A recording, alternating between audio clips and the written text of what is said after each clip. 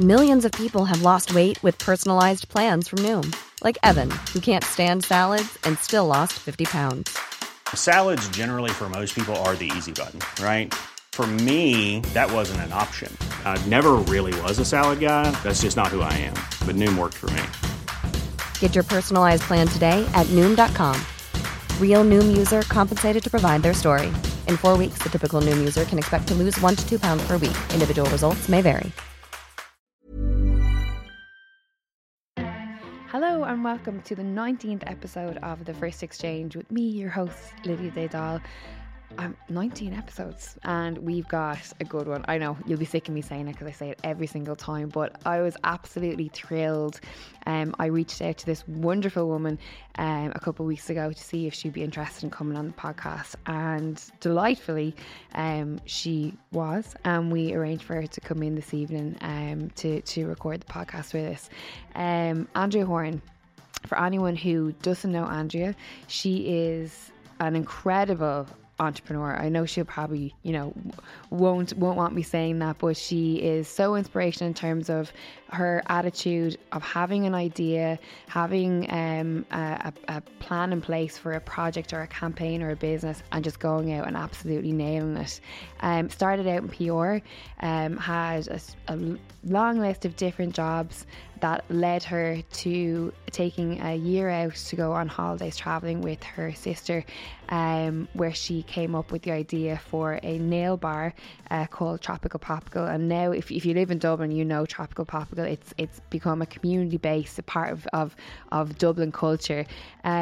She also has a podcast called United Ireland Podcast, which is all the political stuff that you don't want to hear about. She's discussing with Una Mullally, and they're spinning it back to you in a refreshing, honest, interesting fashion. And alongside all these wonderful different things, she also has her passion project, her passion campaign, No More Hotels, which is pretty much trying to bring back Irish culture, to save all these little bits of Dublin culture, of nightlife culture that make Ireland so great. So we had her in to talk about her life, what she's passionate about, all the different things that are going on in her life, to get a little insight into who she is and how she manages to have all these different things going on and to do them all so well. So it was great to get an insight into who she is in her life. She also spoke very candidly about her dad and her dad's death. Really interesting, very eye-opening and emotional conversation with Andrea tonight. So without further ado, I will let you sit back and enjoy the 19th episode of The First Exchange with Andrea Horan. Welcome, Andrea Horan. Thank you for having me. Thank you so much for coming in. I'm delighted. Since I started the podcast, we're 19 episodes in now. I had like a little, pre-list of like everyone that I wanted to get in, and you were on my list. Oh my God, yes, I made the list. Stunning. I mean, the list is 5,000 long, but you're on there. You're literally on there. Everyone in Dublin. But no, I'm really delighted that you could come in, because obviously it's the first time we've met, but I've known about you for many years of all your wonderful work. So I wanted to get you in and just talk about everything. Oh God. So I know you from obviously Tropical Popical. Yeah, my nail salon. But also more recently was kind of like all this sort of activism work, and the No More Hotels campaign that you were kind of leading, and just someone who's kind of in these circles in Dublin that's doing great work and is very vocal and very sort of inspirational in your own way. Someone who you can kind of resonate with, that just kind of is very truthful and honest, and someone who's like, oh, she's got the same opinions that I do, or she's got an interesting viewpoint. So I wanted to get you in to talk to me about it and give me an insight into like who you are and, and how I feel like I'm on a Frasier episode or something. This is your life. How do you feel? How do you feel? So I know that because I was watching a couple of interviews with you on YouTube earlier on. I watched a great one called Gaff something. In your gaff or something? Gaff Interiors. Gaff Interiors, yeah. I never watched them back. I'm literally like, I can't. Well, it was brilliant. I was like, I hope she brings that unicorn head with her. It was like this fab unicorn head in the corner. Completely vegan for anyone who may be wondering if any unicorns were killed. Okay, just before anyone complains, like rings in or texts in. So I know that you had a background. You started out in PR. Yeah. So basically, I didn't want to work in Pure. I wanted to be a psychologist. Wow. Very interesting. And then I was a total nerd in school up until third year, and I was like, yeah, I'm going to study psychology. Stunning. Were you good in school? Up to third year I was. Then like when I went into fifth year, I discovered started going clubbing then. So I started going to Pod. Don't tell mom. Don't tell mom. And then I lost interest in being I was going to say a SWAT, but that's kind of not a great word. But like I then used to have scraps with my teacher going, why would I want to be an A student who has no life? It's all about balance. I'm happy being a C student and having a ball and having experiences. And that's kind of stood with me since then. But obviously then I didn't get the points to do psychology. But thank God, because as I learned later on, I went back to do psychology later on. I did like a diploma or something. And it's so crap because you're not allowed to have your own opinions. And as someone who's quite opinionated, I was literally like, I have to reference other people before I can have a thought. So I couldn't cope with that. So thank God I didn't go down that path. But then I'm wondering, with the psychology aspect of it, what was it that drew you into it originally? Was it people's like brains, the idea of how people's brains work and why they do things and how they think and all that kind of stuff. I kind of thought it was going to be like a Cosmo quiz. It's definitely not. Like it's literally, no, it was not for me. I kind of only lasted one semester. Am I American? Yeah, say it. I'm definitely not. What is it? One like term module, whatever. So I went on holidays after when the results came out, as you do. And my mom, I was like, I didn't get my course, and I was like, what will I do? And she's like, I'll go and see what I can register you for. So she registered me for Pure in Rathmines, and I went and did it. And did I like it? No, I got really frustrated that I wasn't getting paid for the work I had to do. Right. So while everyone was in college, me and my best friend were sitting at the back like absolute doses, like with our phone bills going, oh my God, it's so expensive. Let's get to Brent Thomas. And then so we're absolute zaps. And then I applied to every job that was in my mind glamorous. So like record labels, model agencies.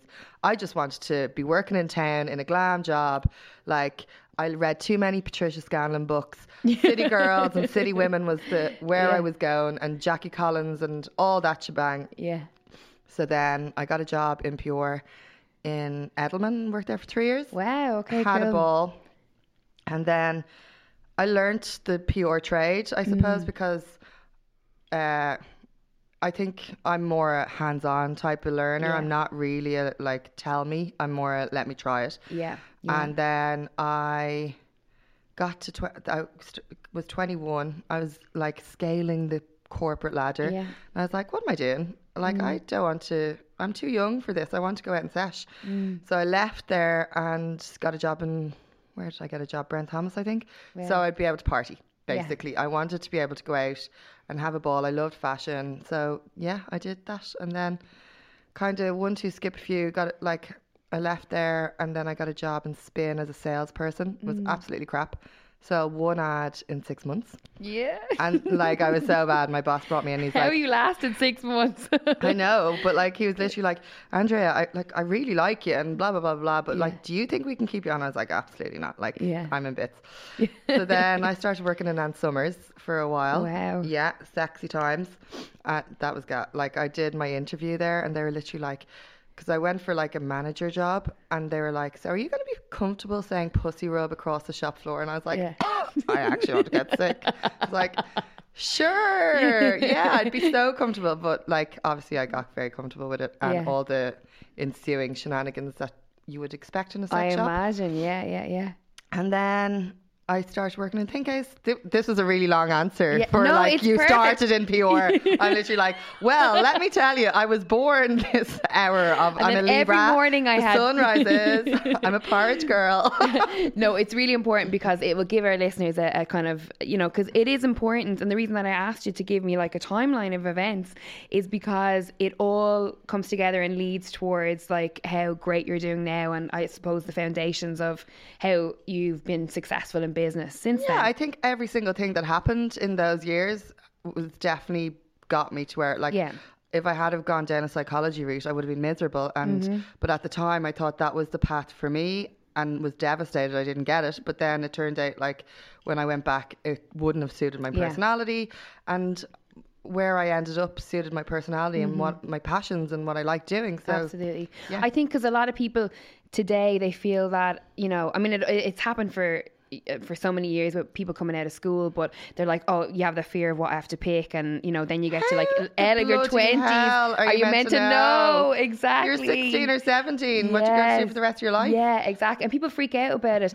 and then what happens is you get people in their late 20s and their 30s, and they've kind of gone up the ladder a little bit, and then they're miserable, but they're too scared to leave because they're like, oh, it's a good wage, I want to buy a house, or I've bought a house, or I want to get married. There's all these things, and it just leads it's you like, to this like, is the journey you're meant to go on apparently in life. So this is the one I'll keep going on. And you're like, but I don't like the journey. So I was always cognizant of that, but I always kind of think back to when I was having that conversation with the teacher of being really like, I don't want to be is there a nicer word for swat? We'll go with it. Yes. I don't want to be a nerd, or not a nerd. I don't want to, like, I be want an intellect. Was that it? Would we say intellect, Shane? Can we Google it? What's the correct term for I want to have balance. Yes. Okay, I want to enjoy my life as well as working hard. Yeah. And I think that I realised then that was the life I wanted to live. I didn't want to be, like, at one stage I wanted to be a surgeon. Wow. Like, obviously, I would be the worst surgeon in the world, because it's like fully work. I'd be literally like, but when am I going out and set? When can I clock off? Yeah. So, yeah, I think I just don't know how you would know what you want to be, what you want to be when you grow up, but also to actually listen to what you like doing rather than, well, I have to get a girlfriend or a boyfriend, have children, get a house, Because we even see that when people are, you know, a little bit aware of where they want to be in life, they still have that like fear ingrained in them. Like I sometimes get it, so like, you know, I have this like a split thing where I'm like, oh, you're chasing, you know, you're working for yourself, you're chasing dreams, you're doing everything that you want to do, you've all these goals in place, but then sometimes in the quiet times I'm like, holy fuck, what am I doing? You're 35, what are you doing? You're not married, you don't have kids, you don't have a house, like fucking hell, you know, it's all this kind of like the fear kind of creeps in a little bit. Whenever that happens, I always think, if I died tomorrow, would I be happy with the day I had today? Yes. And then if, like, I'm thinking, oh, well, I wish I had a husband and children when I died, well, then I'll go get them. But, like, at the moment, I'm literally like, no, I had an absolute ball today. Stunning. I can go happy. So that's my leveler all the time. If I'm ever like, oh, shit. And then if I look back and go, no, that was a shit day, I'll be like, what will I plan for tomorrow to make sure that's the best day ever? Do you find as someone who's, because I mean, you have obviously your business is going on and all your different projects and campaigns that you've started, but you are very much in the public eye as well. You do a lot of media and different things. Do you ever find that you kind of get that like question of like, so women, you know, kids, marriage? Do you feel like sometimes I feel like I get asked about it because it's kind of like, oh, you're leading the charge against, like, you know, the marriage, the kids thing. And I'm like, why are you even bothering asking me about it? It's not relevant. Do you know what I mean? Do you find that it's important to talk about it? Or? I think that I live under a rock in my world. I'm literally like, I literally live my life away and do the bits I need to do if I need to publicize something or if I need to utilize something to like get an issue some attention. But in my mind, I'm literally like under a rock. So I don't think I've ever been asked. And I think maybe I've been quite vocal about like where I stand on it. Have I? I don't really know. Nobody's ever asked me, but like maybe they just don't care. But I also am very like surrounded by a very varied mix of people. So like I see some of my friends who they grew up in like, this is the girls group and this is the boys group and everyone's pregnant and everyone's engaged. And I feel like, oh my God, I just do not understand. I completely understand how much pressure you must feel because you've no one to go out with anymore. You're literally, your whole peer group is doing something that you're not involved in. And I count my lucky stars that I literally have this fab group of people who are just all doing their own thing, and there's none of that pressure involved. Like even my sister, she doesn't want kids either. So like even in my own family, I have that kind of freedom of like lack of pressure. And like even my mom used to joke, really like, oh, I can't wait to have grandkids.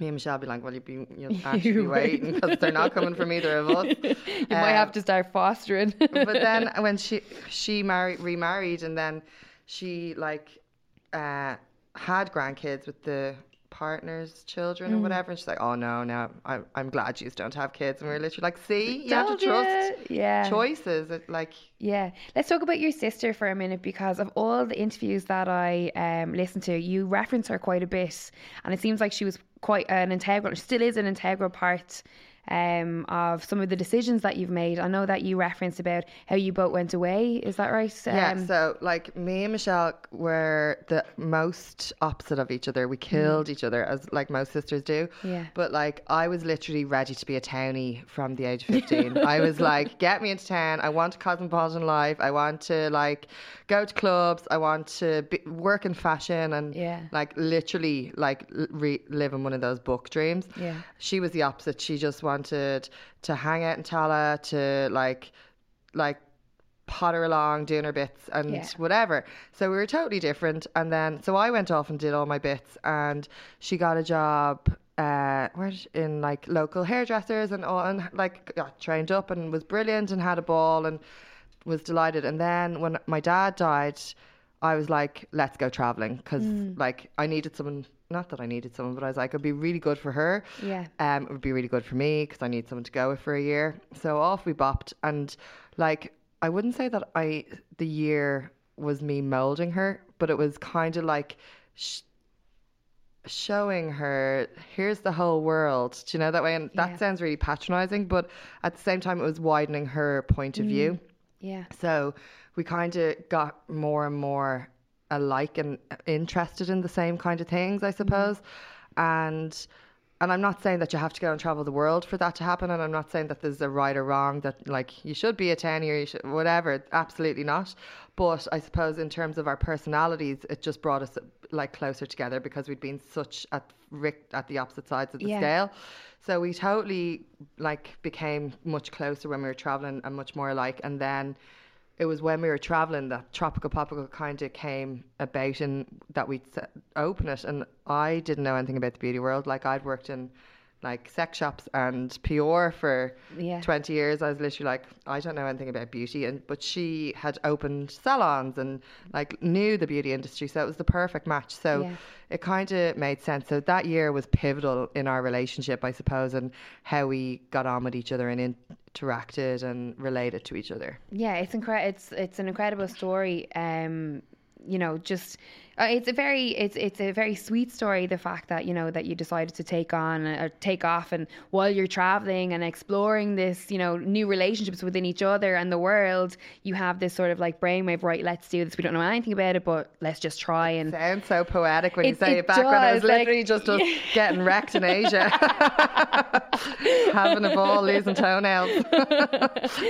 But like it must be very special to be able to share that with your sister, you know what I mean, and know that, you know, she's your sister, she's your family, so you, especially within business, that you have that security to know that, like, you know, it totally is. And whenever like you have staff moving on or like whatever, you're kind of like, thank God we have each other to rely on. And like I always think of like, because we kind of became really good friends after my dad died, I always kind of then I'm like, what would I do if my sister died? And it's like obviously my mom as well, but like between the two of them, you're literally like, oh my God, how would I cope? And it's obviously everyone's worst nightmare to think of someone dying. And I, like when my dad died, we got through it, grand. And you do get through it. Can I ask how old you were when your dad died?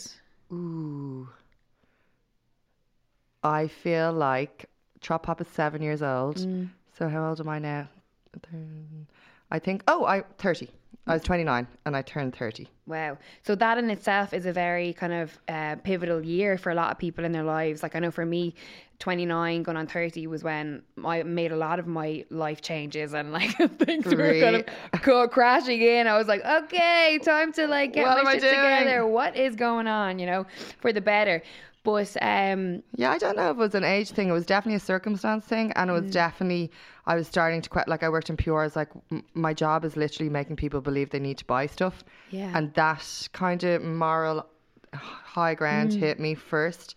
Do you think that it was because as a result of your dad passing, where you kind of had this sense of like what was really important in life? Yeah. So like there was a few things that had happened within my job and with clients, and I was like, fuck off. And then my dad died, and I was like this is not life. And then we went traveling, and I was like, this is life. Yeah. No, we kind of couldn't wait to get home at the end, but it was definitely not a reaffirming, that's the wrong thing, a re-questioning period of my life of like, what is, and like, I still don't know the answer. What's the meaning of life?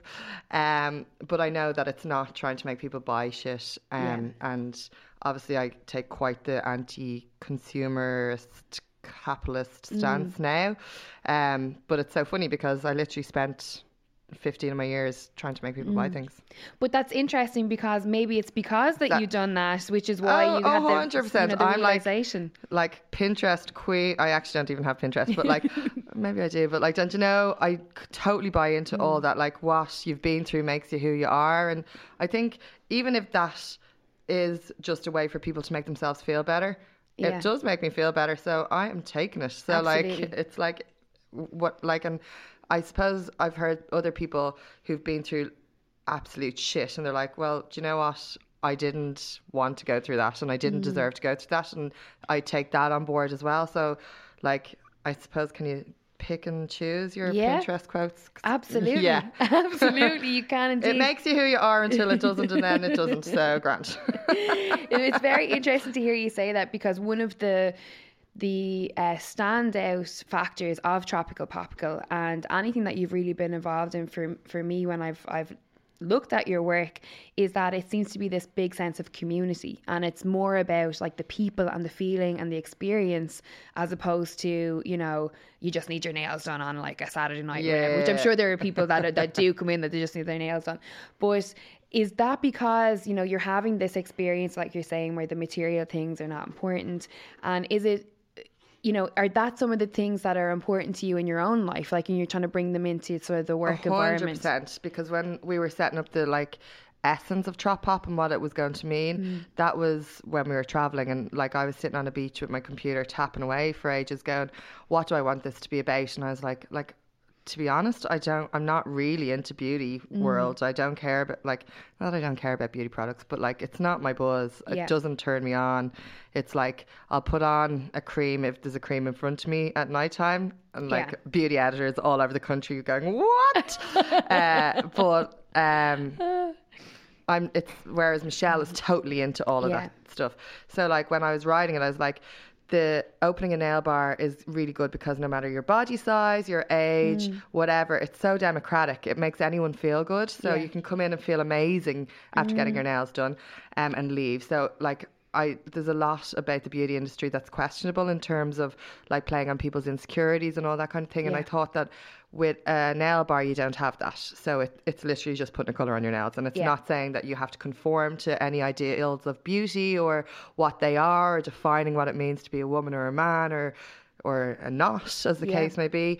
So I loved that about a nail bar. And I also, when we were opening, and this is something that when I look back on, I didn't know I was deciding, but I wanted it to be something that was special to Dublin, that like, and the more like I work on No More Hotels, and the more important the fabric of Dublin society becomes to me, and I kind of wanted it to be something that was just for Dublin, and that was part of my hometown, and that wasn't going to be rolled out across Galway, Cork, or what scaled, or like, and we've had VC offers to like scale the business and to do all that, and I turned it down. I was like, I don't want to lose control, because I've seen so many stories of people who then were chasing the next round of investment to get to the next stage because they had to deliver on like profit margins and all that kind of stuff. So like, that wasn't what I want, the life I wanted to be. And I also wanted,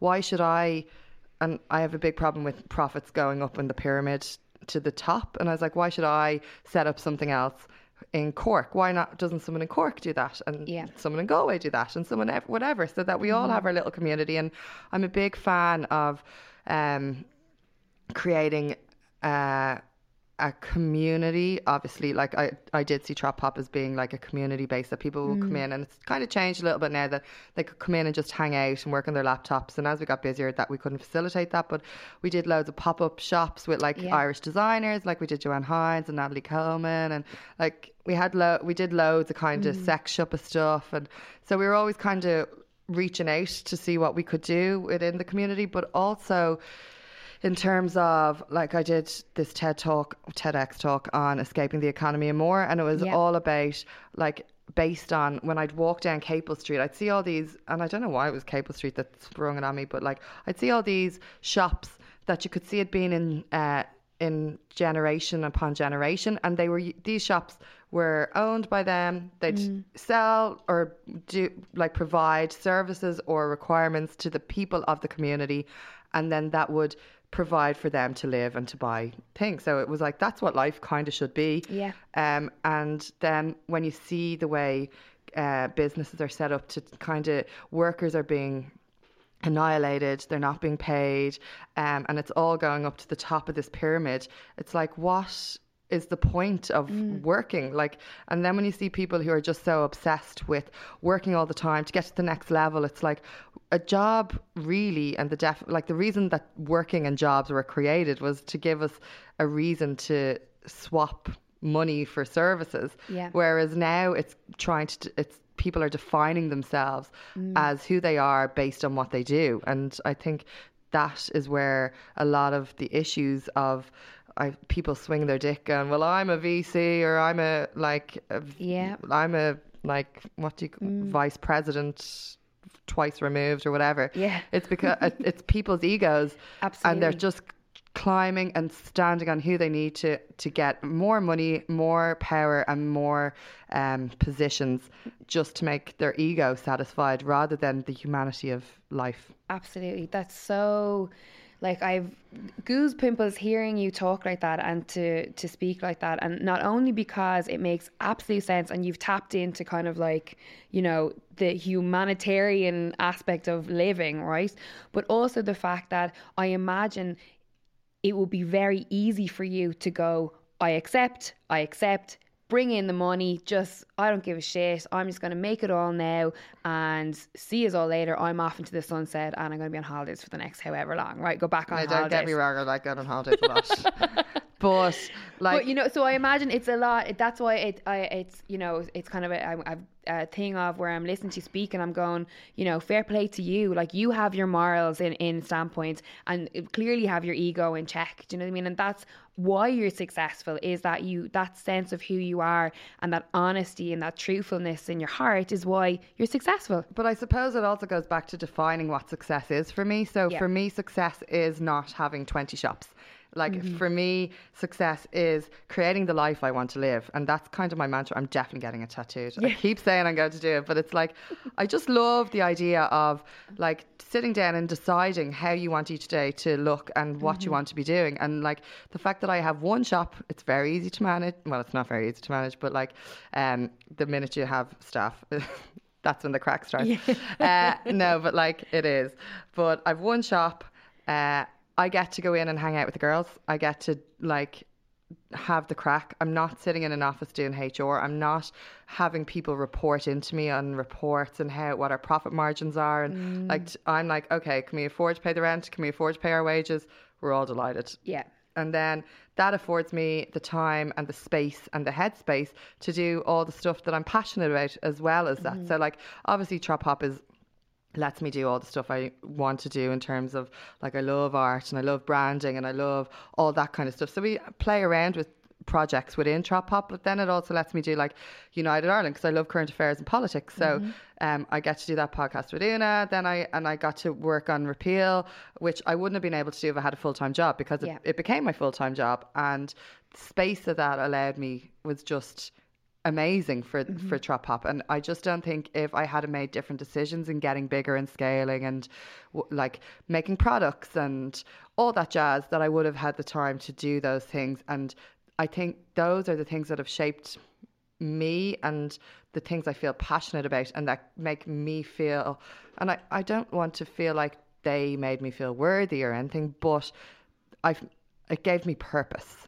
and a purpose bigger than myself or a business or achieving a goal that was just about me. It was about a bigger goal for everyone else. So I think that having that space was tantamount to my headspace. Absolutely. It's interesting.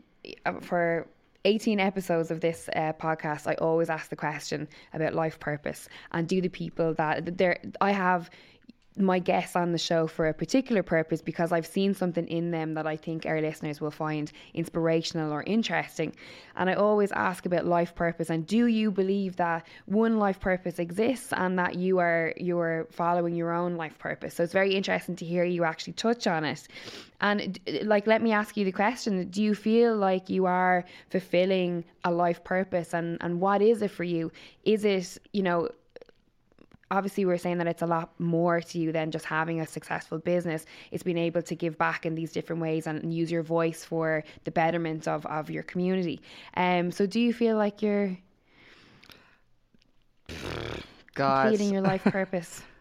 I would have to go back and figure out what the meaning of life was, because without knowing that, how do you know what the purpose of life is? And all you can do is try to do the best you can with what your morals look like. And for me, my things are community and humanity and trying to make things a better place. Heal Where did the world, make it a better place.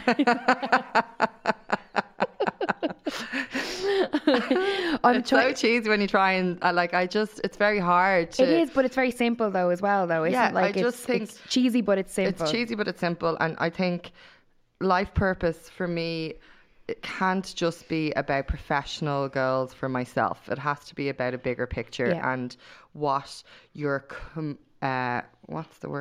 what you're contributing. Yes. Like it can't just be about taking and achieving. For me, it has to be about what I can contribute to the world. Exactly. And there's in any psychology study that you do about what is happiness and what is the meaning to life, they'll always go back to like our caveman days where you learn a skill or you're taught a skill and then you teach that skill back to the community, or whether it's like being able to fish, you learn how to fish and then you show somebody else how to fish and then they can all feed their family or whatever it is. So it's kind of that thing of what you're saying, contributing or giving back. It's that in definition, I suppose. But I'm trying to get a sense of where this sort of like big heart comes from. Like, is it would you go back to how you were raised? Were your parents very political, or did they always teach you how to use your voice, or where did it come from? My parents weren't political, but they were very community based. My dad was the milkman for the area. Insert joke here. But he was known throughout the community, and if anyone was ever in need, they'd come to him, or if anyone needed money or if anyone needed help, or so he was definitely a stalwart of the community. So I suppose it came from that. And my mom has always been very headstrong and so I suppose if you put the two of those together... the perfect dynamic. Headstrong with a big heart, amazing. Yeah, right? But it wasn't there was never illusions of grandeur or ego or anything like that. We were a working class family in our house. We were spoiled rotten. Anything we wanted, me and my sister got, or not material wise, but we were adored, you know, that way. So I think that, as well as my dad being the community kind of man, then my mom being I don't know, it just, I suppose it all I can't put my finger on it. It comes from where you come from. Absolutely. And it's interesting that you say, that you had this recognition or your awareness of being adored. That's a very specific word, a very lovely word to use, that you were adored, and to feel that from your parents is something that, when we think about like children and how they develop over the years into adults, a feeling of being adored as a child by your parents is very important. And I'm wondering, is that where you get this like pure confidence from?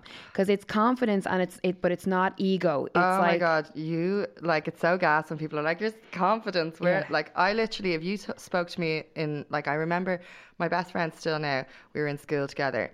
And she was very confident in school. If somebody spoke to me in the class, my whole face went red. I literally hated speaking in public. I hated anyone asking me anything. I hated attention. I just wanted to be kind of like in the background. So like, I don't know where then the flip happened. Yeah, because you're so flamboyant and so, you know, like so fashionable, and you're somebody who you would want to look at, and like, you know, you're the aesthetic and just, I suppose like as much as we were adored as children or whatever, like there was obviously, we didn't have like the perfect childhood, like so like we also had our own issues to deal with. And like, I definitely think that when I started going out with like, I put so much down to clubbing in a good way. Like it definitely gave me like, not a purpose, I don't want to swing that around too much, but it definitely brought me out of my shell and gave me confidence and gave me a place in the world, I suppose, that I hadn't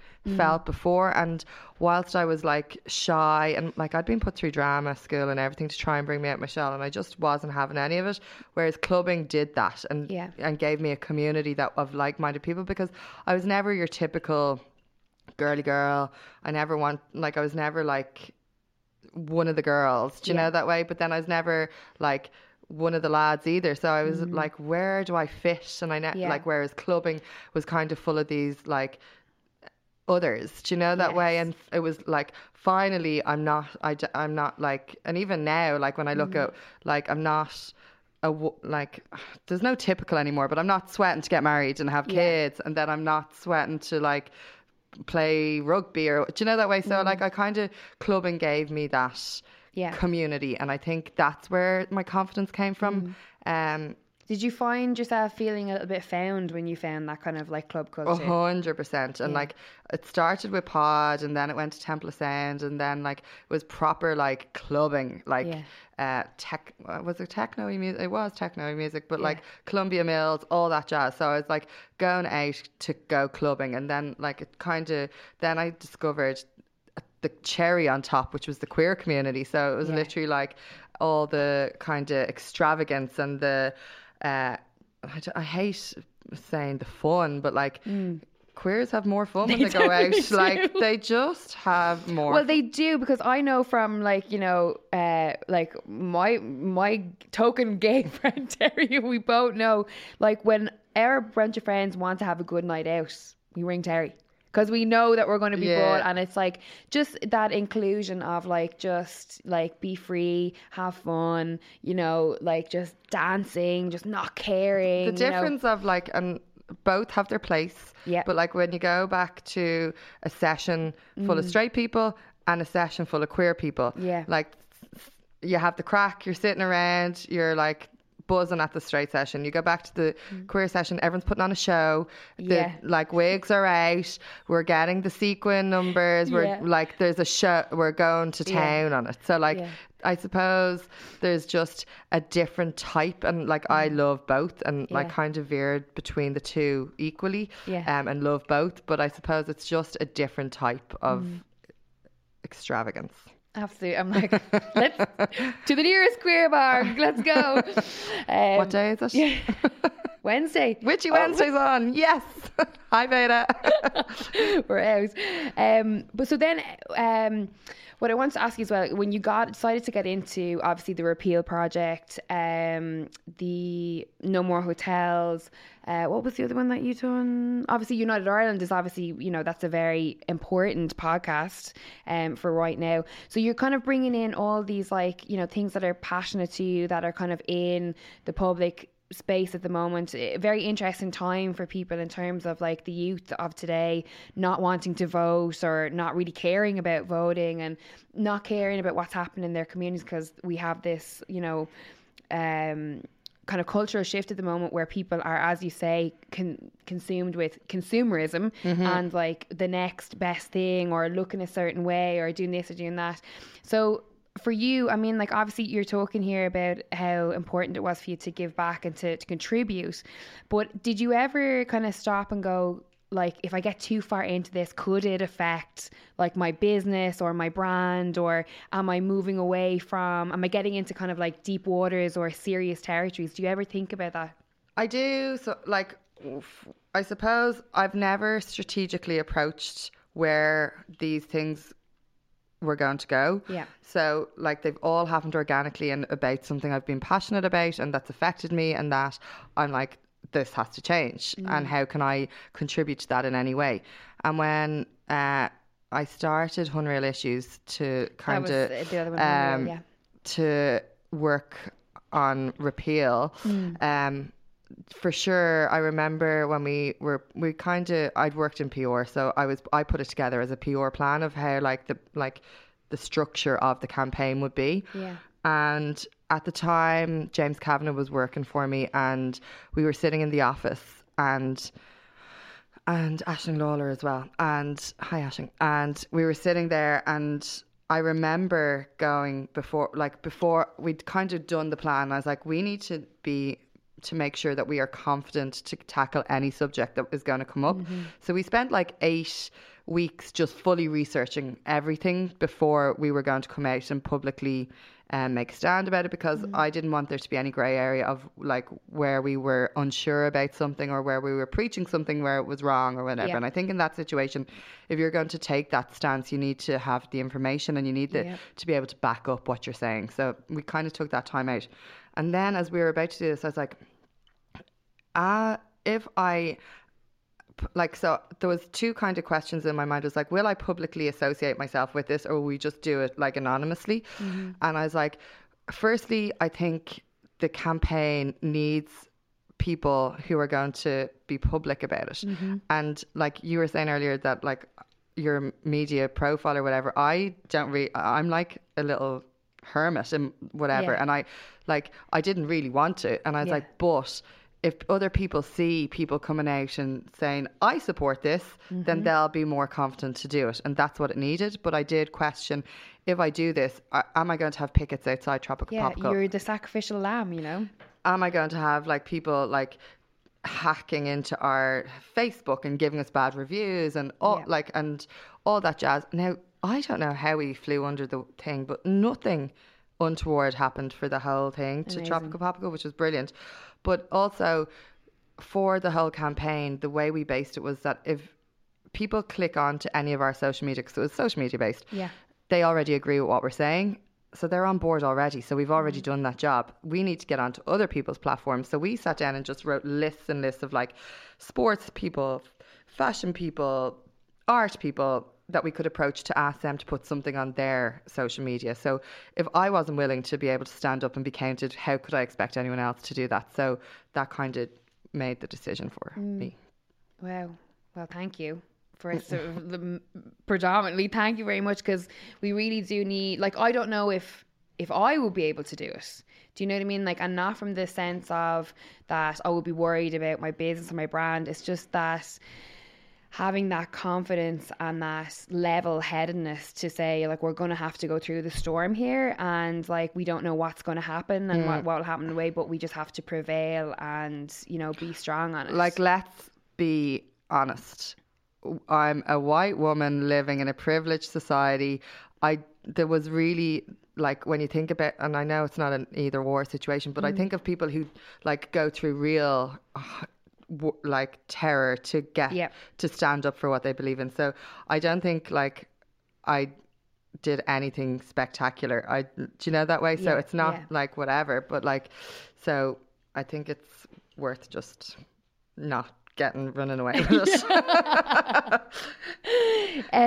In terms of, because obviously we're lightly touching on it there, but like when you think about kind of like, you know, your life, I suppose, and we're talking about how confident you are and how kind of like with this kind of head strong, you know, just you seem to come off as someone who, when you have an idea, you just execute it and let's just go with it and see how it turns out. is there anything in life that you fear? Like when you go through the week, like what is there any element of fear that you have in your life? Mondays. Yeah, there is. No. I suppose there's two answers to that. One, it's not that I don't fear anything. It's just that I have a very strong group of friends behind me that I have the backing of them. So I don't really care if whatever happens outside of that. If people hate me, don't give a fuck. Yeah. And if people like me, don't care. I'm not in it again for ego and to try and make people like me or dislike me. That's their own prerogative. Once I know that I have the people I love and that love me back, grand. Yeah. And I'm like, I think that's another bonus from being not in a two-way relationship, when you've got like a boyfriend or a girlfriend that they become your plus one and who you rely on for everything, and then if that breaks down, you're kind of back to square one. Whereas I've been pretty much single for most of my life, so I have this like full array of people who fill different spots of what a partner would, so like that each of those needs is ticked. So I have a really strong support network. So like I don't care about whatever. And then what was the other part? What was the question? Oh, fear. And then I don't like, I've a very kind of strategic mind in that, like, I don't go into things blindly and go, okay, like I'll usually know the outcome of what's going to happen and be prepared for that. So it's not that I'm jumping into things going, fuck it, let's see what happens. Like it is measured a lot, like most of the time. So I am kind of very cognizant of what the ripples would be of something, and sometimes that those ripples are a good ripple, and then if they're not going to be, then I weigh back in. That's really a very that explanation or definition of the relationship term that you brought in there. That's really, really interesting, and that's something that I definitely resonate with. You know, when people. No, I mean, I don't want to say that I'm getting it all the time, but in conversation, maybe, you know, where friends might be like, would you not just try and, you know, jump on Tinder or Bumble or whatever's going on? Yeah, you will. Like, I'll have that as well as everything else. We can have it all. But I'm like, that way of breaking it down, that you have all these people in your life that fill these relationship kind of like little quotas that are along. That's something I definitely feel like as well. I feel like I'm not missing out on anything because I have all these people that, you know, feel a certain type of whatever it is. And maybe that my fear is, like, actually we were talking about what we were going to dress up as for Halloween. Yeah. And it was like, for Trop Pop, the theme was something you're afraid of. So it can either be the typically Halloween thing or whatever you're afraid of in life. Yeah. So I was like, what am I afraid of? And Michelle was like, commitment. And I was like, gas. Wow, but I don't think I am. Like, I think I'm like, no, it's fine. I'm totally open to it. But I think I am afraid of relying on one person to deliver everything I need in the world. And I don't think I would like that, because I like the fact that I'm arranging my 40th birthday at the moment, and I'm literally like inviting all these different groups that not that I keep separate on purpose, but I love having my night out with this person, and I have different experiences and different ways of enjoying people's company. And the thoughts of bringing all that together is literally like what it would be like to bring a partner together. And I don't know if I'm into it. I think I like jumping between things, and it, like they say, variety is the spice of life. I love being able to do that, and that some nights I'm having like like, and I know you do that with a partner, but like, what do you talk about after a while?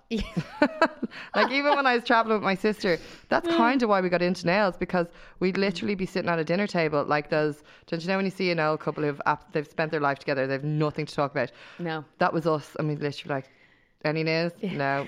Did you do anything today? Switch all day. Bought this top. You were there. So that's why we started getting our nails done. So like, I think that. Does that? Yeah. It does. Yeah. It makes perfect sense. I can't believe that you're nearly 40. I know, me either. In my mind, I'm 23. Yeah. Because I keep scoring 23-year-olds. That'll do it. Me too. When is your birthday? September. Oh, are you Virgo? Libra. Wow. Very balanced. Very balanced there now. Yeah, it's not for a year, but we're going to Mykonos, so. Very cool. Brilliant. Oh yeah, I can't believe you're 40. Could you Not yet. Not yet. Jesus. Next year. Stop adding years to me.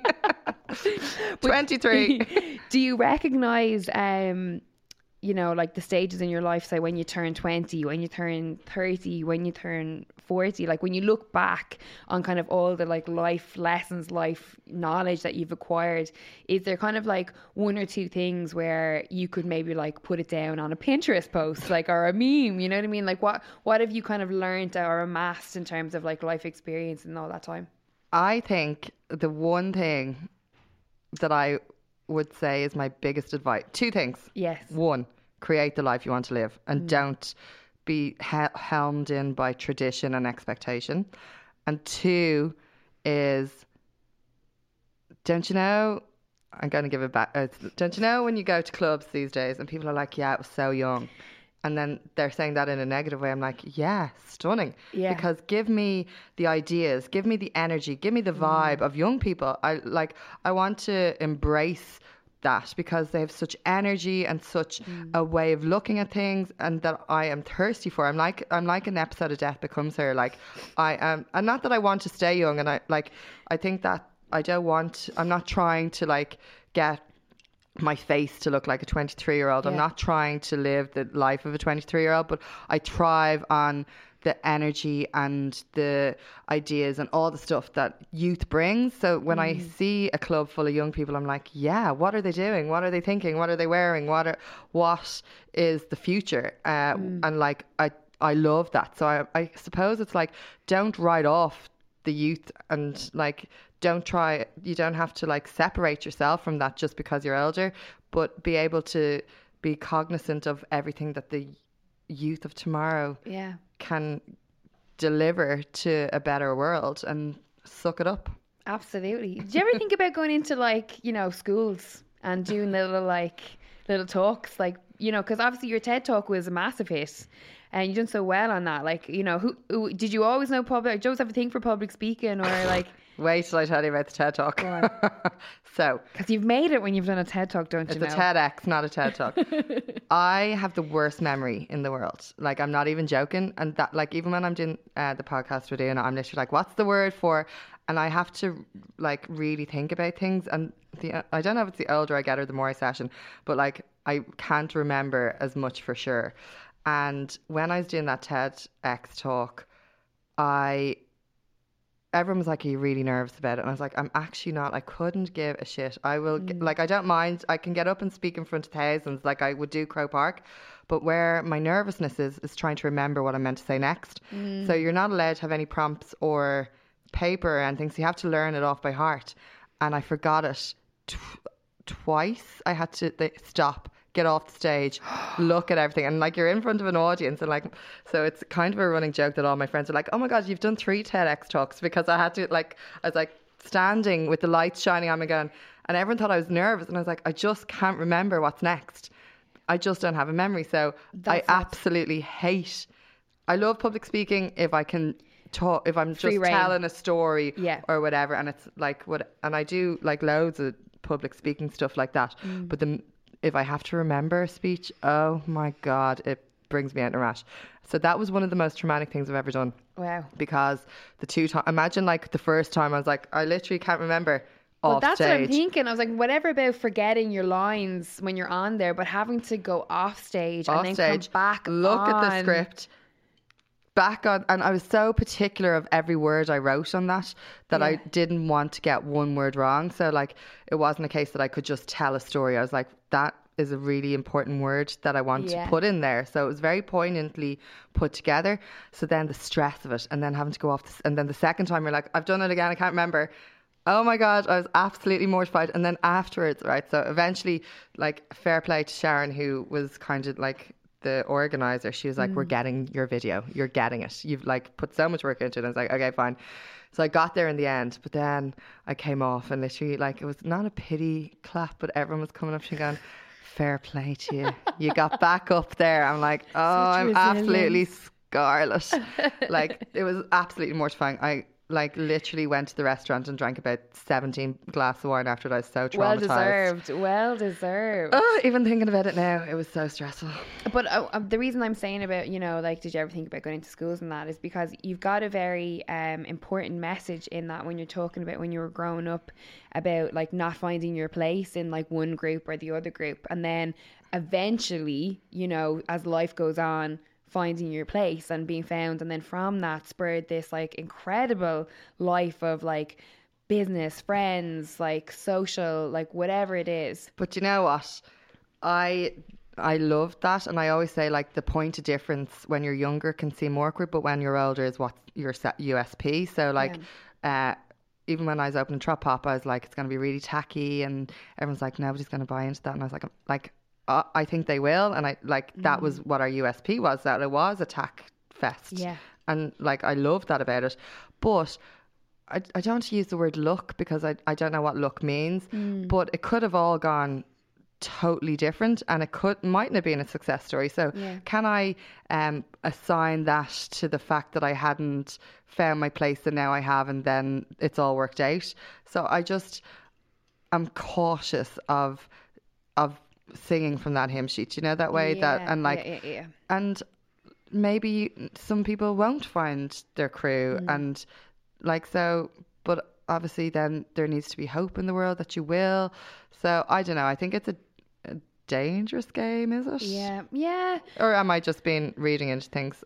See, there's my cautious mind, because I haven't really thought about it. But like instantly I'm like I don't know. I'm just coming from the aspect of like when I think about it and think about, you know, our kids and like our youth that are coming up and you know, who do they have to like talk some, you know, realistic sense, I suppose, in a way. It just seems that, you know, they seem to be a little bit I feel like we've got a lot more now. Like, you've got the likes of Billie Eilish being popular. You've got like the outsiders, and like what, I'm putting that in inverted commas. Yeah. But like, what is an outsider? So I suppose there is more tribes coming out. The more we have exposure to social media, and people like even whatever about the negatives of social media and the anxiety that it brings and the all that shit, it also is really useful at helping you find a tribe if you are an outsider. And then,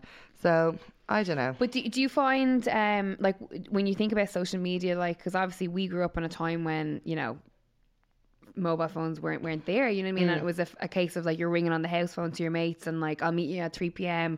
here, there, everywhere. Do you ever like, I mean, are you glad that you experienced life before social media and mobile phones and like, you know, Snapchat and Instagram stories or whatever it is? Or I'm always glad that I experienced life the way I did, because I don't know any different. And maybe it would have been a different life if I had to live like that, but I don't know, and I can't imagine. I'm kind of very pragmatic in that it happened the way it did, and here we are. Would I have liked to be a more Snapchat world?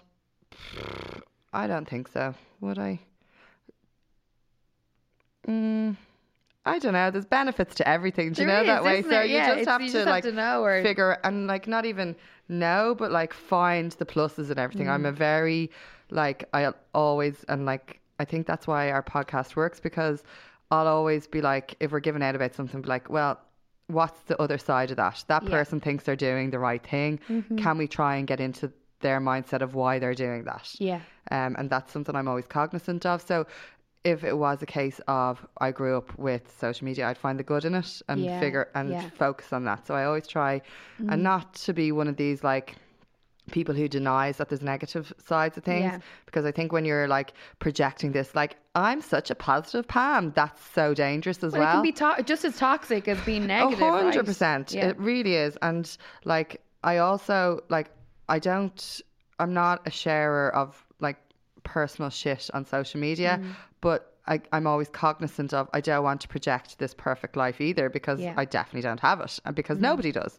And like, I think people are more cognizant of that now, and realizing that, but I don't, at the same time then, I don't think you should have to share your negative side of things to make other people feel better either. Yeah. So, I don't know.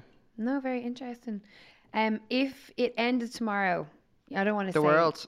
Not the world. You leave it. You leave it tomorrow, right? It's quite a morbid question, but it's I like the afterthought of it. If you were to leave, I mean, some people get kind of because I do ask it quite a bit, and some people are like, "What the hell? What the hell? She just asked me what's going to happen when I die. Like, what? I'm just making her do a podcast. Every single person is dying. Going to die. Yes, 100%. It happens to you tomorrow. You know, one, are you happy with what you've done so far on this earth? And when your friends are sat around having a glass of wine, having a cheers to you, or a glass of Prosecco, whatever it is, how would you like them to remember you? I think, what was the first bit? What was the first bit? When you die, are you happy with what Are you've you done? happy? Yeah, are you fulfilled with what you've done so far? I think one of the key proponents of happiness is gratitude. So if you are thankful for every single thing that happens or whatever, then that leads you to being satisfied. Mm-hmm. So I'm grateful for everything, opportunity I've had, for where I was born, for who I was born into, for who I've met, for what I've done. So 100%. Do I want to do more? Of course. And if I didn't, well then I might as well die tomorrow, because the minute you lose your drive to do anything else, then it's kind of all downhill from there. What would I like my friends to toast me as? What would I like them? That I was the crack, and not like, I say crack as not a performer, just that, because I love partying so much, so that she was good at a party, which I think I am. But also that I was always trying to find the good in people, and if I didn't, then that was okay. Yeah. And that I was supportive, and I think that, I don't know. That's a really lovely quality, to always find the good in people. But sometimes it's really hard. Well, that's what I was going to ask. Would you be of the belief that there is good in everybody? And I don't mean referencing fucking serial killers or whatever it is. I'm talking about well, actually, that's a really funny thing. Well, it's not funny at all, but so I remember I was and this makes me sound like an absolute dose. So I'm saying it already, so no one's allowed to go at me or come at me or whatever. I remember when Saddam Hussein was caught. Yeah. And they were opening his mouth and everything, and I was literally and even when I watched Narcos, even the awful things that those people have done, you have compassion. They still have children and grandchildren who love them, and wives, and I was like, they're still a person, but they're they've done such shitty things, but still I was like, oh God, he's still someone's dad or whatever. Andrea, you are so, I resonate with that so much. But then I said that to someone, they're like, Andrea, it's Saddam Hussein, you absolute maniac.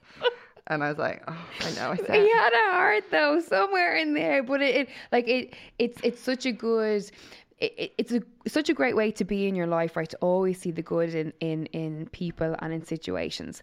But also at the same time, I'm very protected of my sanctum, inner sanctum. This is what I was going to ask you, because a lot of friends that I have that will be of the other end, that are very cynical and negative, I watched that situation, or they're a bit suspicious, always say you have to be a little bit more cautious, or you don't be I hate letting new people in. It takes ages for me to be even friends of friends are like, oh, fuck off. We're friends with the same person. You have to be friends with me. Yeah. That's happened. They brought me into a toilet and said that to me. I just said to Andrea, which came into this, we have to be friends. No, but it's okay, I don't want to be your best friend. We're just going to finish this podcast. We'd be out now, or whatever. And they'd be like, Andrea, come on. You have to let your guard down. And I think that comes from okay, we're getting into interesting territory now, Andrea. Why is your guard up? I just have always been very guarded. That's conflicting of what you've kind of shown since you've been here, as in humanitarian, big heart, caring for other people. But I'm very cautious of boundaries. I think boundaries are really important. And even working on Repeal, there was so many people who had trouble with their boundaries and really suffered. And I think I was very good at being able to... Give me an example of what you mean. Like, when you are giving so much of yourself to something, it like it takes you down emotionally, physically, all that jazz. Whereas I was like, I'm here to do a job. I'll go into work, do my repeal work, then I'm going home. I'm going to go out or I'm going to have dinner, and then I'm not completely consumed. So I had a boundary set for what that was, what I was going to let in of that. Otherwise, it could have broken me. And I think I'm the same with boundaries in terms of new people, and then definitely in terms of men as well. I think I have like really boundaries in place to avoid. I think I'm like so cautious of being hurt, that I don't think I was like ever badly hurt, but I just am like, no. That's really interesting. I wish I was a therapist so I could like divulge deeper and try and explore it. Because when I'm come on, Fraser Crane, bring in caller one. When I'm in therapy, when I talk about, because I have that thing. It's very interesting you say about like, for the last 5 years, I've been all about like setting up my businesses and doing my passion projects and training and different things, and spending time with people who are make me feel better and fill me with joy, and just spending my week doing things I love and being happy, or trying to be as happy as possible. And when I think about like, right, what are in terms of relationships, when I talk to my therapist about it, like, oh, the girls were saying again about, would you not just let someone in, or would you not just, we'd love to see you happy. And I'm like, I am happy. Yeah. You're like projecting your own shit onto me. I was like, I'm really happy and I'm fulfilled and I'm doing all these things. And for me right now, to have someone come into my life and to start a relationship with someone, the thought of having to like share my life or to split my time with someone new is like, gives me anxiety. But my therapist seems to think that I'm afraid of vulnerability, and that also I'm afraid to let anyone in because the hurt, I would get too attached, and then if anything were to happen and they leave, the hurt would be too deep and I don't want to feel that pain anymore. I think that like after my dad died, like what I was just about to say, it's definitely probably that, like in fact it is that, let's be honest. I'm going to start crying. It is that. Diversion cough.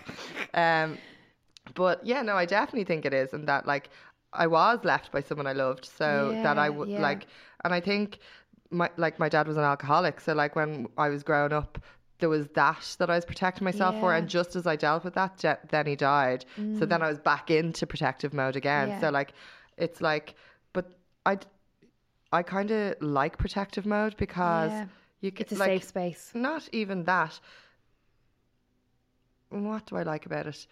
Protective mode serves a purpose, but you can still be doing other things, and do you know that way? So and can I ask how your dad died? Was it as a result of alcoholism? Oh no, he died by suicide. Oh, Andrea, I'm so sorry. Dun, dun, dun. I'm so sorry to hear that. But like, it's not that that's huge. That is massive. Like, that's a massive. When you think about what you've just said there, that's obviously a huge, massive part. I think it is and it isn't. I think a suicide is someone being sick. So is it any different from him dying of a heart attack? Yeah. Do you know that way? And maybe that's me dealing with something or compartmentalizing, but I still think it's like it's dying of a sickness. Yeah. For sure. So, yeah. Wow, that's like, I'm so taken aback by that. I'm so sorry that you had to go through that, really, genuinely. That's okay. But can we talk about it for a little bit? Yeah. Like, in terms of like the impact. Sorry, I'm fucking crying. Sorry. Sorry. Do you know what it is? Is because I'm going through this really strange time in my life where like I obviously still have my parents, but for some reason I just keep thinking about my dad dying. It's just something that has consumed me. I don't know whether it's like I'm getting older or that I have like unhealed trauma with him or what it is, but I'm just like... I think as you get older, your parents dying becomes the worst thing that could possibly happen. But then as they get older and older and older, then it's grand. Well, is it ever really grand? I mean, I don't think so. Well, I mean, I'll tell you what happens. I'll ring you, I'll let you know when it happens, right? But like that brings that you having that experience brings the going away with your sister even more important, you know, and to have that bond. And like, no wonder that you've got this outlook on just live your life and be happy and not let anyone in that's going to, you know, ruin the buzz essentially ruin the buzz, you know what I mean? There will be people that might listen to that will go, holy shit, like that's how does she get up in the morning after experiencing that? Because some people could just delve into the negative, or the not even the negative, but the wallowment, is that even a word? It is now of that happening.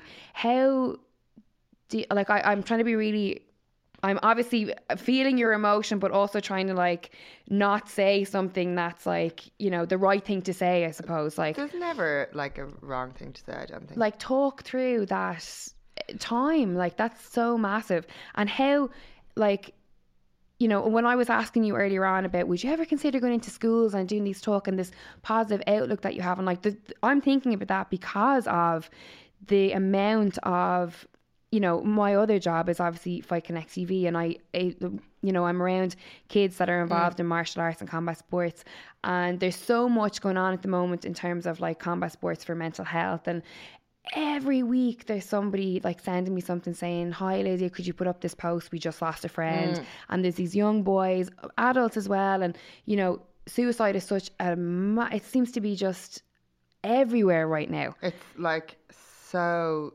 chronic. It really is. And as someone who, like you, has a lot of compassion for people, and you know, I have this thing where I have a desire or a want to help people, you know, and that's obviously a reflection of my own.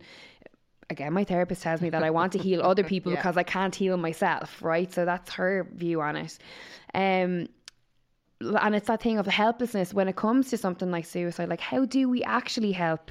Or what is the conversation? That was actually one of my main things that really annoyed me in the, I suppose, lead up to it, because like I knew it was going to happen.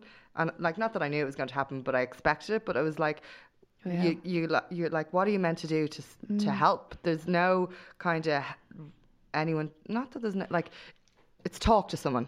Like, if you talk to them, and then what? Yeah. Like, what do you do then? And I think that it's very hard to manage what you're meant to do to help someone in that situation. And there is, like, obviously there's experts who know way more than me, but everything is always like, talk to someone or take a walk and da-da-da-da-da. But, like, that's futile when you're dealing with someone who has depression or who won't leave the house or who doesn't talk. And, like, obviously my dad, not obviously, but, like, my dad was a really, like, typically Irish man, didn't talk about stuff and whatever. So there wasn't a solution that you can like, how do I solve this? And I'm such a solver. I'm like I was saying, very strategic, and I'll look at something and go, okay, here's where we are. How do I get from A to B to solve that? And like, if it's repeal, it's like, this is this, what do we need to do to get everyone to do this or whatever. Whereas there was nothing that you can do in that situation. And I found it really hard to deal with the helplessness of like, what do I do? And like, you're ringing home on New Year's Eve going, are you Happy New Year? And when someone's in that situation where you're like hoping that they're still there, that there's nothing you can do. And like, that's a really bad message, isn't it, for things that there's nothing you can do. But I never found anything like, well, it's a mess. You're someone, this is the thing, like, you're someone who has experienced that, and this is like, you know, something that you've directly gone through. So you're more educated on this subject than maybe a lot of people that are in the position that are giving out the advice. Do you know what I mean? Well, I think they are experts for, like, they know whatever, but I just know, dealing with my dad, that he didn't want to talk to anyone. He didn't want to, like, we'd literally be making up activities and whatever. He was like, he just wanted to sit in the house. So, like, what are you meant to do in that situation? Because everything you're told is to have a walk, like, have an activity.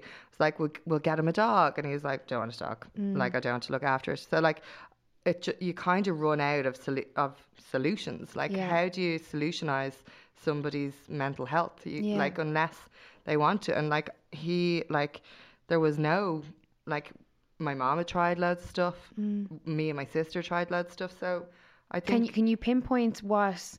I mean, not to say where his depression came from or where this side of his mental health originated from, but like, you know, was there, in terms of like the alcoholism as well, do you think that it was just like years of alcohol abuse that led his brain to that way? Or, you know, when you think back on it... It's so hard to know. Like, he was like a stoic man who didn't talk about his emotions, who like drank heavily. So that all contributes to not great mental health. You're not a Tampax ad walking with butterflies. Yeah. I don't know why I said Tampax ad, but like, but I just have that image of like someone walking down the beach with the dogs on roller skates. So it's like it all contributes, and all your life choices contribute to where you go, I suppose, and your mental. And actually, no, that's victim pushing by saying that. But like, I don't know, like, depression is chemical imbalances. Yeah. Depression is, like, don't you know when you see, like, just think positively. Yeah. That's not what the solution to depression is. So, like, it isn't that it's like circumstances lead to things happening, I think. And you can try and change those circumstances, reverse them, or help them. So, I don't know what the solution is.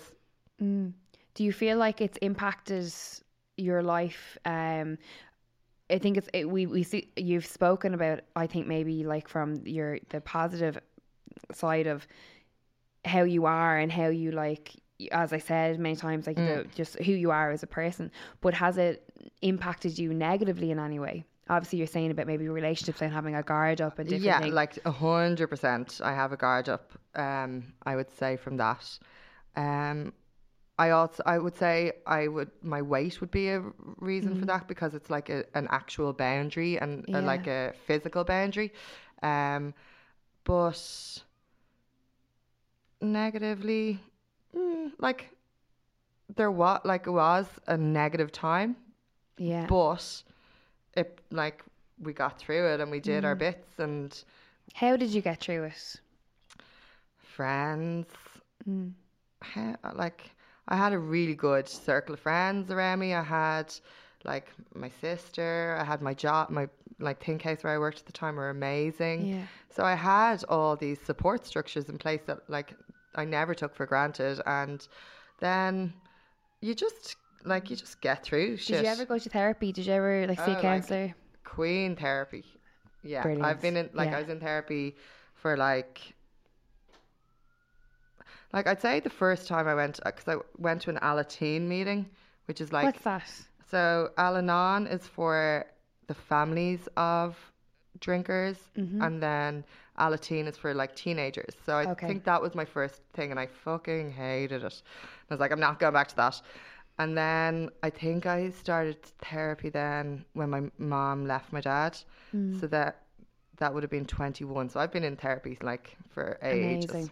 Yeah. It's the best thing. It is the best thing. I like, but people should not be afraid of it. You get to talk about yourself for an hour. Andrea, you are, it's like a mirror image of myself over here. I swear to God. That's when people say to me, I'm like, especially now that my best friends are starting to have kids, and you ring them for, like, you know, a moan. What do I do? What does this mean? Yeah, and they're like, well, I don't have time. I'm changing like 7 nappies here, and like I have one of them in the bath. Ring me back like at 6:30 Yeah, you're paying someone to give you their full attention, and they have to. Exactly. You have to sit there and you just talk about me, and what's going on with me. But it actually, I think, has a really good impact on your relationships then outside of that, because you're not so self-indulgent and self-obsessed because you've gotten it out. And like talking about yourself if you have issues or whatever is not being self-indulgent. Yeah.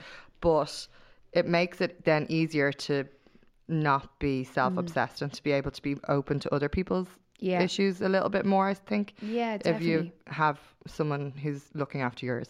Yeah. Well, every flag out for therapy here and waving it. But it's so funny that people have this thing they against really it. Do, and that's why I'm so open to talking about it. Like, and I actually, say it as like, you know, as much as I can, even if I'm But if you break down what therapy is, it's just talking to somebody else about what's on your mind. Why do you think people are so freaked about like admitting that they go to counselling? I think it's just an Irish thing, because we have come from like such a, that's your own business. You don't be sharing that with anyone else. Keep that within your own doors. Close the doors.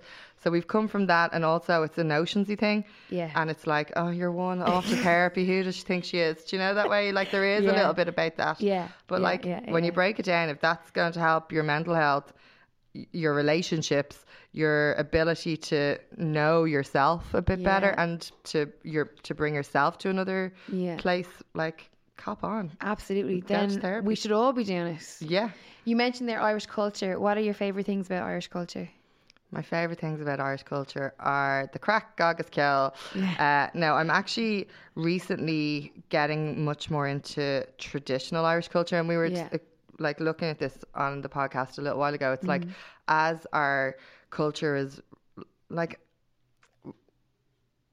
I suppose if you look at what culture means to people, it can be so problematic, because then people put who they are as a culture ahead of humanitarian and humans in general. So I'm always cautious of that, of like, does being a Dubliner define me, or am I like putting a lot more emphasis on this than I should?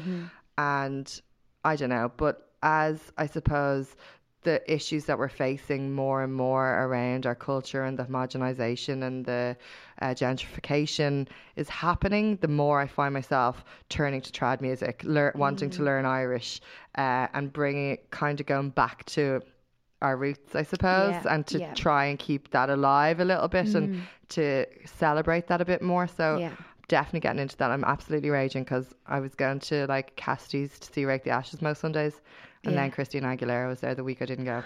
Fuming. I actually heard, I saw it on Twitter. So I was like, ex-Tina is in Cassidy's. And I thought, like, I'm there every Sunday. I didn't know whether it was like, you know, fake news, or whether someone had come in and like drag or something, and they were just after putting up a video. But she was actually there. Fully there, having a sing song. No Raging. way. I don't even look ex-Tina. She actually, like, lately, I don't know what it is about ex-Tina, but she just seems to be having a ball. She really just seems to be coming out of herself. Yeah. Must tell her that the next time I have her on this phone there. But in terms of the future now going forward, like what are your hopes and dreams? You know, business wise, personally wise, you know, do you sit down and think like, this is what I want? Or are you just more content with like present moment? I'm a very present moment. Like, even when we're trying to organise stuff for work, Michelle will be like, what are we doing with this? That will be in 2 weeks, because we need to like order something. And I was like, Michelle, I can't think outside this week. And I don't know if it's a way that people look at time, but I can't get my head around something that is not in the next 7 days. Yeah. It's the way I view time within my head. And I think there's some, like, I think I've read something about it, but it's like, I can't deal with anything outside of a week. Yeah. Which is really weird. I don't know what that. Oh, that's very interesting. Yeah. But like, I'm quite good. I used to be really good at holiday. Like, I'm good at stuff like that, but I've gotten worse. So yeah, I love the present. And I think that is why I don't really suffer from anxiety a lot, because I'm not concerned too much with the future. I'm very like, what am I doing today? Am I delighted with today? Grand. What am I having for dinner? But yeah, I kind of sit down every year and write like what I'd like to do for the year ahead. Yeah. And set myself little goals, like write a book. Haven't done that yet. Or whatever they are. And yeah, but like, I think my main goals and hopes are just to be delighted every day. Yeah. And like doing everything you can to make yourself delighted, and whatever that means. Yeah. And what makes you delighted? Final question. What makes me delighted? What makes me delighted? A feast of tackiness in my eyes. Drag makes me delighted. Going out, partying makes me delighted. Sitting in my house makes me delighted. So like, I'm literally a contradiction. Like, I can go for like 3 weeks and just, I'm such a home bird. But then if I go out for 3 days. So there's no kind of whatever. So I'm kind of in between those two. So hanging out with people I love, doing either sitting in or going out. Fab. And then, sounds delightful. But then doing stuff that like I enjoy doing. So whether that's which is what's going on for you. Obviously, we've Tropical Popical, the No More Hotels campaign. That's obviously still in. Like, what is happening there? With No More Hotels, we're trying to showcase clubbing. That it doesn't. I suppose when we look at clubbing in Ireland, it's very much. No wonder clubs are closing down because it's not commercially viable. And like, I hate that word, that everything has to be commercially viable, but that's the world we live in. And if you're a club owner, you open for 2 nights a week, Friday and Saturday, from 11 to 3. Yeah. So our licensing laws are in bits. They need to change. But with Prinks the way they are, people don't arrive till 1. So you have 1 to 3 to make money. So how is that a viable business? So what we wanted to do with No More Hotels is take that model and showcase how you could change clubbing into a different format. So that's why we have dinner and a show. So it starts at 8. So it's getting people into venues earlier. Providing them with food and drinks that they pay for tickets for, but providing entertainment. You can't expect people to want to go out early if they're just going to be in a black box. Yeah. But however, if you don't have the funds to invest because you're only open from 2 hours, then how do you do that? So it's trying to make things more commercially viable, playing around with our licensing laws. If we have to go home at 3, well, let's go out at 8. So we've that this Saturday. And then where is that on? In Wigwam. Right, perfect. And are tickets available? Tickets are available. They're sold out for the dinner and a show part, but we have this thing called Dublin Island Discs from 10:30 where we ask people who are doing fab things in Dublin to come and pick 10 of their songs that define Dublin for them. Wow. So it's celebrating the city and the people in it as well. So it's kind of, that kicks off at 10:30. There's tickets to that. Amazing. From our Instagram. Cool, that's so cool. Yeah. So we've No More Hotels, Tropical Popical, and then anything else. United Ireland podcast. Yourself and Una Mullally. Yeah, which is brilliant. I love that because don't you know when you take in so much current affairs and you've nowhere to channel it, your mind can go bananas. So it's so nice to have something to channel that into, and refreshing for me as a listener to hear this kind of topical conversation that's going on, but it's being discussed by your peers, being discussed in a language that you can understand, which is like key detail. Because for me, as soon as you get to like the news or like anything that's going on the radio that's political, and I just like something happens in my brain where it just goes turn off, just doesn't hear anything, and there's like sheep like dancing around the fields in my brain. Do you know what I mean? So like it definitely is very important. So long may it continue. But yeah, what else? Oh, go on. Have I? Well, sure. Look, we'll say it anyway. Give me an exclusive. So I'm doing this project called Cunnisalingus, which is an Irish language project, right? Which is giving words to Irish that don't exist that we use every day. Example, poppers. There's no word for poppers, I don't think, in Irish. So I'm working. What a word! Well, you might need to say it sometime. I've used it many times before. But yeah, she's a Gaeilgeoir, so she's putting these words in. So that's our new project that we're launching soon. That's and will that be like a book or website? It's going to start as an Instagram and social media campaign, and then we're going to do Irish classes for people, because there's no really casual Irish classes for people who want to also have a good time. So we're going to do like fun Irish classes where you might have a drink at them. Oh, very good. And I hate making things about drinking, but like just a chilled out class where it's not like a screw to who and you're sitting there like taking notes. That you're picking up the language. That do you speak? Have you got? You speak our language? Would you like to? As we say, I'm passionate about the language, but not quite with the words yet. No, but I have like cúpla focal, but I went, well done. I went to Dingle a couple of weeks ago for a week's holiday, and we went to a part where like they were speaking Irish, and there was like this man, he was like 99, and he was like speaking Irish to us, and we were just like, myself, my friends. So embarrassing when you don't understand. So embarrassing. I was literally like, that's why I keep going back. On Will Caladum. Gulgadi on Leris. And like literally, I was so embarrassed, and he just spoke so like eloquently, and I was like, what a lovely moment to like have gone to look out at this landscape of Dingle and to have a conversation in Irish with this 99-year-old man. I'm going to Dingle for other I mean? voices, and I'm sweating because I've never been to other voices. I am dying for it. It is like the dream. Seriously, you'll go and you'll fall in love. I literally did not want to leave Dingle. Yeah, absolutely beautiful. I'm going to do a banter. So come down and listen to me talk banter. Oh, absolutely. Banter, brilliant. That's good stuff. And you've gone to other voices before? No, I've never gone. Incredible. Like, you'll just be captivated. Yeah, I'm jealous. Well, listen, I wish you all the best for the future. Thank you. Thanks for having me. Thank you so much for coming in, and thank you so much for sharing all that. You're such... honestly, an incredible human. So well done. Let's not lose her on ourselves. I need a whiskey. I should have a bottle of whiskey here. But seriously though, long may all this fantastic work continue. Well done. Thanks. Andrea Horan for the First Exchange. Woo!